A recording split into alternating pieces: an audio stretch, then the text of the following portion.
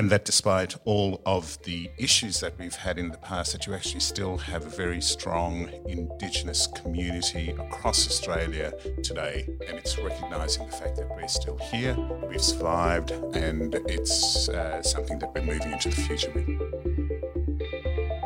My name is Xavier, CEO of Fed Square, and welcome to the latest episode of Anything Fed Square. It was supposed to be NAIDOC Week at Fed Square, but due to the fluid situation of COVID-19, the official NAIDOC Week celebrations have been pushed back to November. We look forward to that. However, we still want to recognise the occasion on our virtual square. Joining us today is Koori Heritage Trust CEO Tom Mosby. Tom is here to discuss the reopening of the Trust, their ambitions at Fed Square to grow and to prosper, and the continuing impact of current and historical racism and what we can do here at Fed Square about that. Please grab a cuppa and enjoy. My name is Tom Mosby. I'm the CEO of the Koori Heritage Trust here at Federation Square. The land on which we are meeting today, Tom, is the land of the Kulin Nation. Always was, always will be.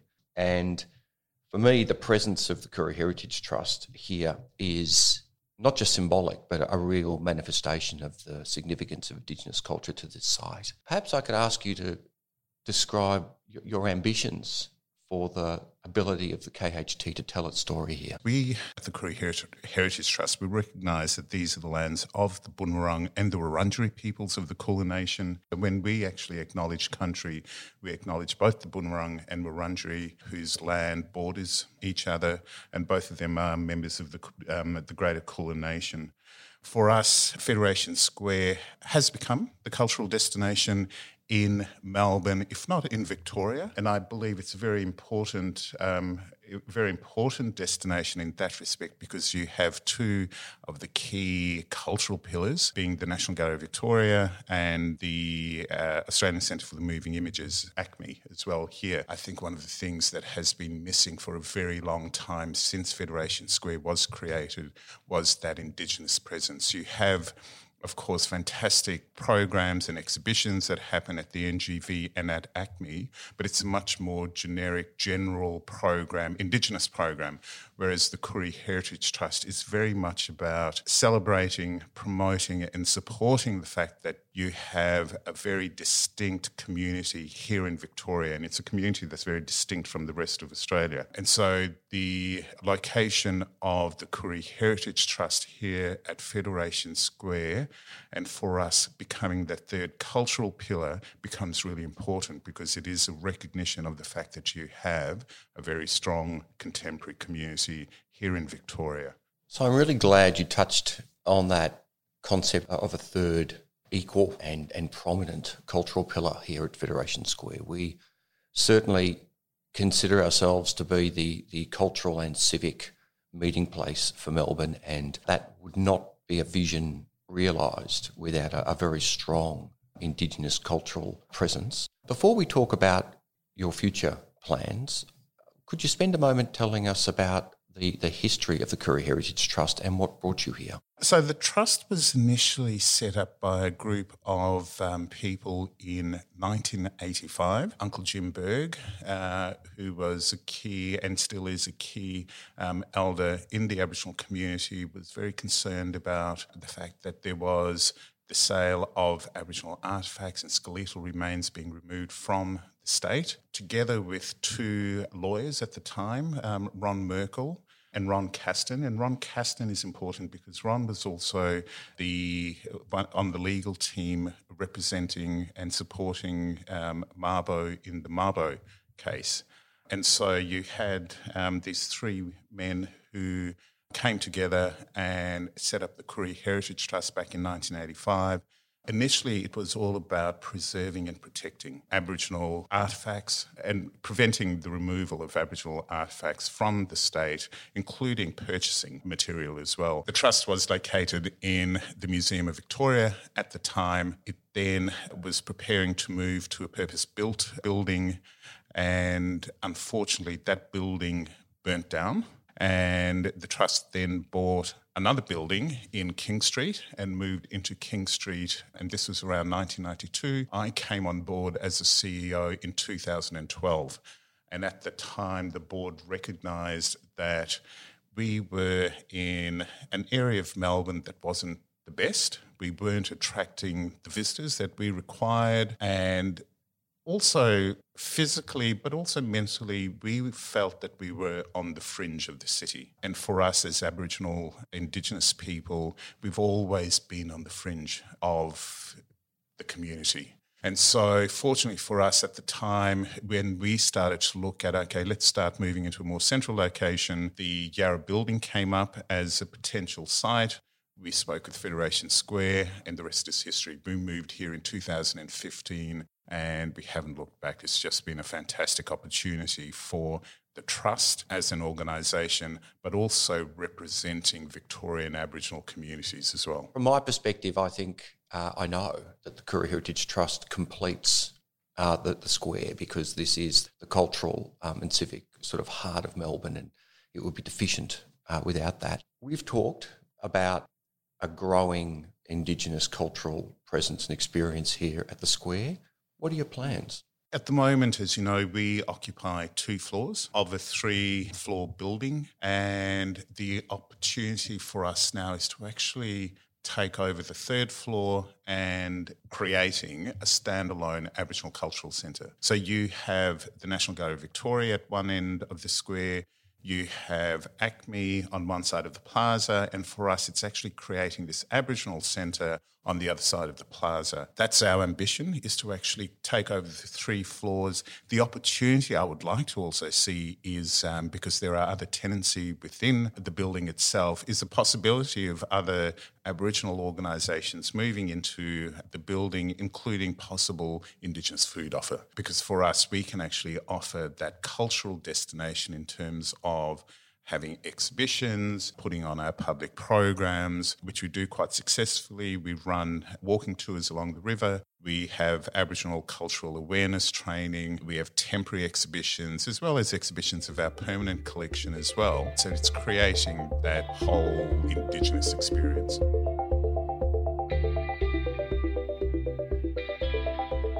Tom, the growth of the Koori Heritage Trust before our very eyes is obvious, and your support is growing. Perhaps you'd like to talk about the recognition and support you're gathering. Even going back a step, one of the things I'm very proud of is the fact that I mentioned we were set up in 1985. In 2015, we moved to Federation Square in time for celebration of our 30th anniversary. 2020 will be 35 years of the Koori Heritage Trust operating in Victoria. And I think for an arts and cultural organisation, and especially an Indigenous one, it's a really significant milestone, the fact that we're still here, we're still operating. We've had highs and lows as an organisation, as any organisation does. But since being here at Federation Square, we've just gone from strength to strength. And that's recognised in the support, the fantastic support, I must say, that we get from the City of Melbourne, that we get from the state government, but also from the federal government as well. Also, I have to acknowledge the fantastic support we get from Federation Square and the partnership opportunities that we have. But at the same time, our supporter base from the community here in Victoria has just grown. So we get great philanthropic support from our various trusts and foundations that we have here in Victoria, but also from all of our donors, the people that give individually to the trust as well. I want to change gears slightly. 2020. We're talking about a range of important themes. One of them, treaty, recognition, justice and reconciliation. What does the year 2020 and the treaty discussion mean for you and for the Koori Heritage Trust? I think treaty in Victoria, it's a very important time, and it's significant that we're actually taking the lead in this in terms of recognising the fact that you actually do have a contemporary Victorian Aboriginal community that has survived and that will continue to survive into the future. I think for us at the Koori Heritage Trust, the opportunity actually exists for us creating this standalone cultural centre is that we become the sort of bricks and mortar representation of what treaty represents in Victoria. and we would like to actually see ourselves very much as part of that physical representation of what treaty can be throughout the state. And for us, we can actually then develop more of our cultural programs that can represent, promote and celebrate Victorian Aboriginal communities and people. 2020 is a watershed year, and globally there's a conversation about, the continuing impact of current and historical racism. And more recently, that's been given voice through the Black Lives Matter movement. It's an interesting observation, I suppose, from my perspective, that it's the universality of these impacts around the world that means it's resonated simultaneously almost, different in every country, and yet really the same issue. What does that mean for the Koori Heritage Trust today? Look, I think for the Trust, not even the Trust, I think for Indigenous Australians, we've all heard about Black Lives Matter, and it's been very much something coming out of the US. As you say, it does, though, resonate across the world, wherever you have Indigenous communities, and especially here in Australia, where you have Aboriginal and Torres Strait Islander communities, where we do still face a much higher incarceration rate, where you do have black deaths in custody. So it's very much something that resonates here in Australia, and that we as Australians should all be aware of and be very much working towards. It's not a matter of saying that it's an American thing, that we don't have racism in Australia, which I have heard, and even from political leaders as well, that when Australia is not a racist country. At the end of the day, you look at the history of Indigenous Australia, or just the history of Australia, and you still look at it today and you see racism in our community, even living in Melbourne, which I would like to think is the cultural capital of Australia. I, as a black person, I still experience and feel being black in this community. I think for myself as an Indigenous person, but also for the Koori Heritage Trust, for us it is very much about making sure that Aboriginal and Torres Strait Islander people are presented as very much a part of the community, that people need to recognise that we're a part of the community, but also that we are the first nation, the first traditional custodians of this country. One of the things also around Black Lives Matters is this thing about all lives matters, and it's really, and it's not denying that all lives matters. Of course, that goes without saying.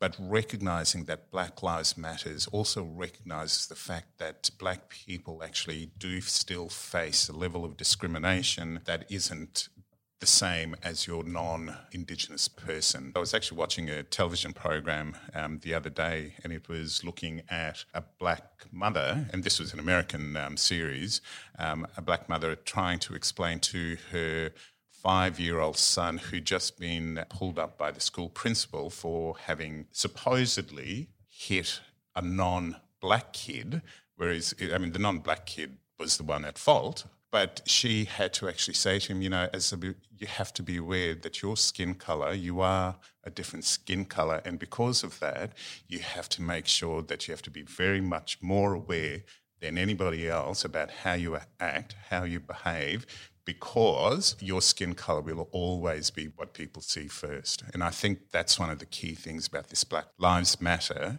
as opposed to All Lives Matter, that people actually see your black skin first, and especially black men. I suppose what you're talking about is really not starting from a point of equivalency, but actually the cumulative impact of systemic disadvantage and racism, a gap that's yet to be redressed. Exactly. And I think what you've just said puts it very, very much in context of what we're trying to do at the Koori Heritage Trust, which is about addressing that gap and trying to build that gap and the lack of knowledge and understanding. So if we're looking at, say, our education programs that we have at the Trust, our tours along the river, our building cultural awareness training, it is very much about building that and educating people as to the difference and trying to build that gap between Aboriginal and non-Aboriginal people.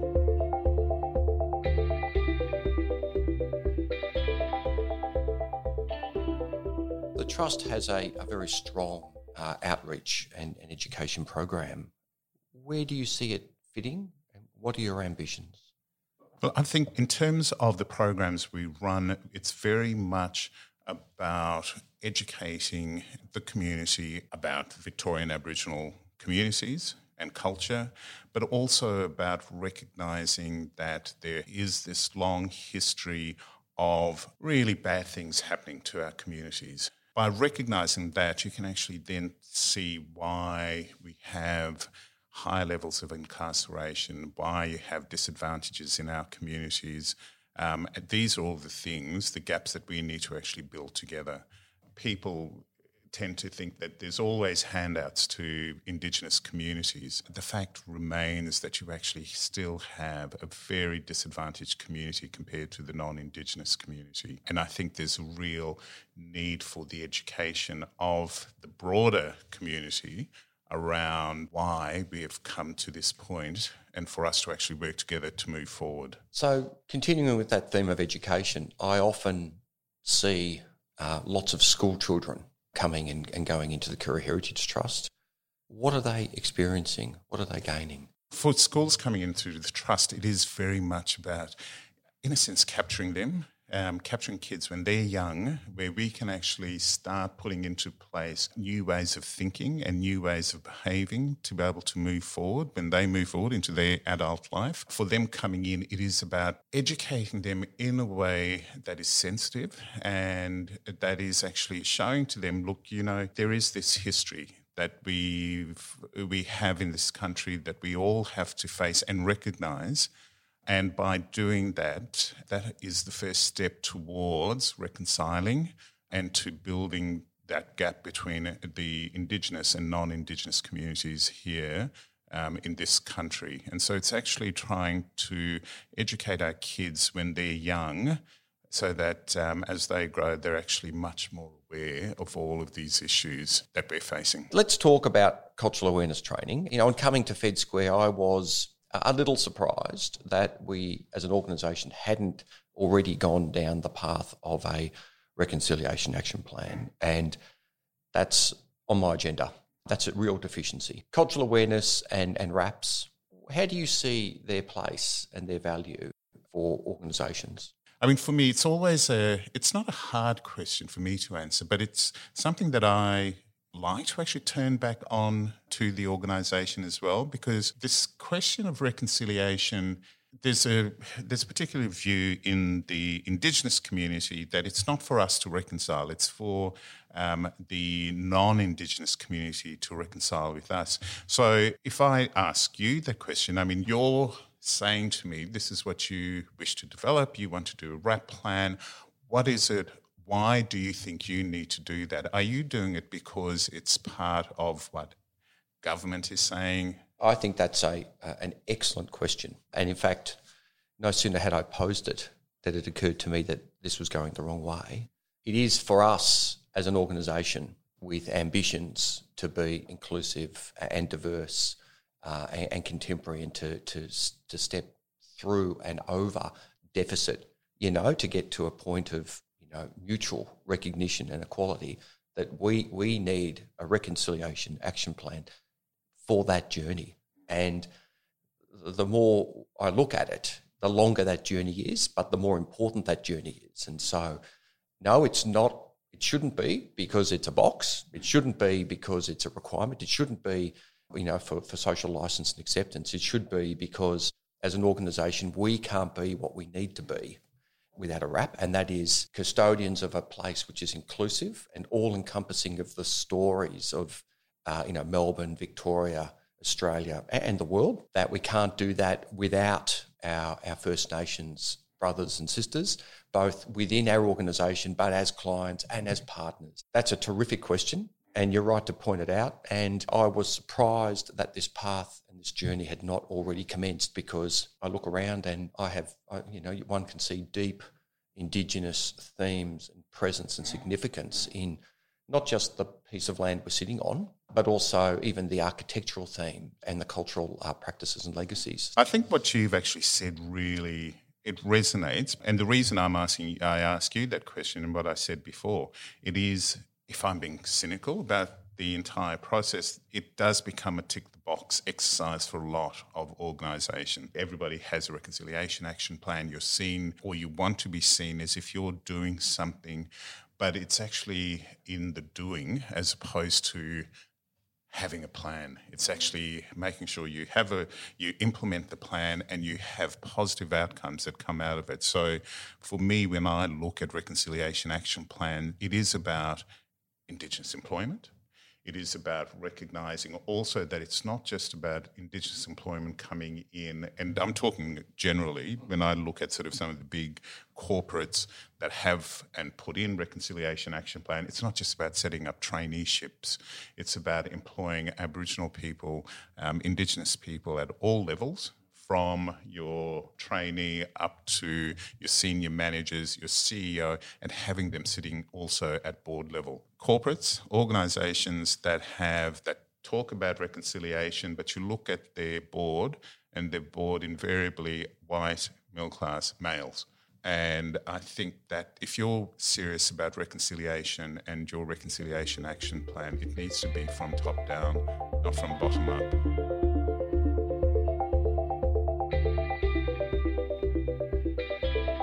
COVID-19, 2020, crazy year for all of us in the business of people, events and gathering. What has it meant for the Koori Heritage Trust? A week before we actually closed our doors, it was a real time of uncertainty internally with staff, but also in terms of looking at our programming, how we actually engage with our visitors. So it was a real time of uncertainty, even fear. And so for us, it was a real time of how we're going to actually survive this as an organisation. Fortunately, we quickly tapped into, okay, let's start looking at online. This is the real opportunity for us to actually explore new ways of doing things online using digital technology.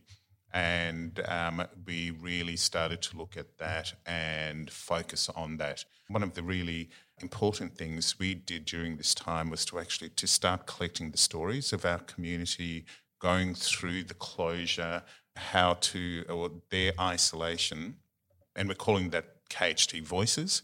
And those voices are on our website, but it will become, I believe, a very important historical record of this time, especially given that the voice that we are hearing is non-Indigenous. No one's capturing that Indigenous voice. And so for us, it is really about capturing that voice of our people for future generations. So Tom, having weathered the COVID-19 closure, you've reopened. What can visitors expect to see? We opened on Monday, the 6th of July.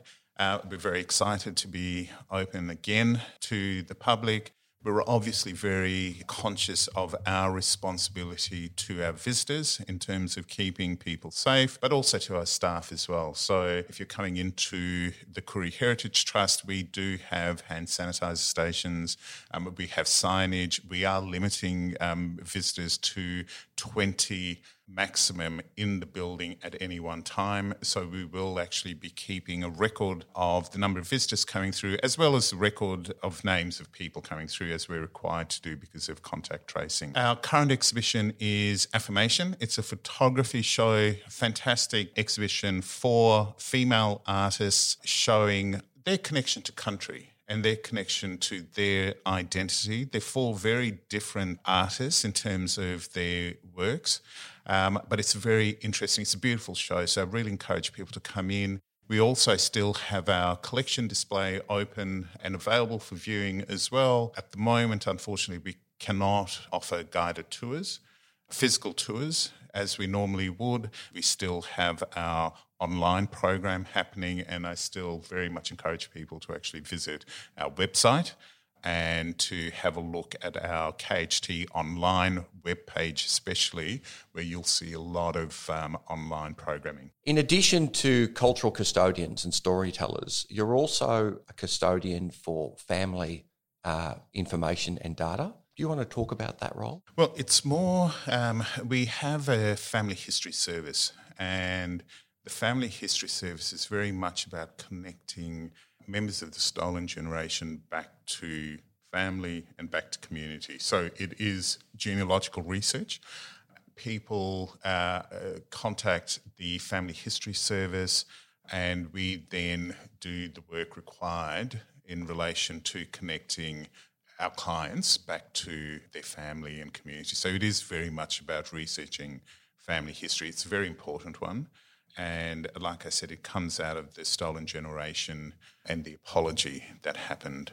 And it is very much about reconnecting people back to communities. Tom, I personally have found working with you in the short time I've been here a real highlight, and I want to thank you for that opportunity. And I look forward to working with you and the KHT to fully flesh out and fully build your ability to tell stories here at Federation Square. Thank you, Xavier, because as the Koori Heritage Trust, as the Indigenous organisation here, I think we do have a very important role to play and to contribute to what your ambition is for the Square. Working with Federation Square, working with ACME, working with NGV, I look forward especially to the day where we can actually start to get mass gatherings again, because I do know things like the NAIDOC Week March, they do end up here at the Square. There is usually a concert on the main stage. I think that type of gathering, having a community heart and a community hub like Federation Square is very important to the city, and to have that Indigenous presence and Indigenous communities being able to use the Square in that sense as well, I think becomes very important. And I look very much forward to working with you in actually getting ourselves back to that place if it happens, when it happens, actually, not if, when it happens again. When it happens. We will open again and we will jump again. Mm-hmm. And I look forward to it. Thank you, Tom. New episodes of Anything But Square are released every Wednesday, and we encourage you to subscribe to the podcast and sign up to our newsletter at fedsquare.com. Take care, and we'll see you next Wednesday.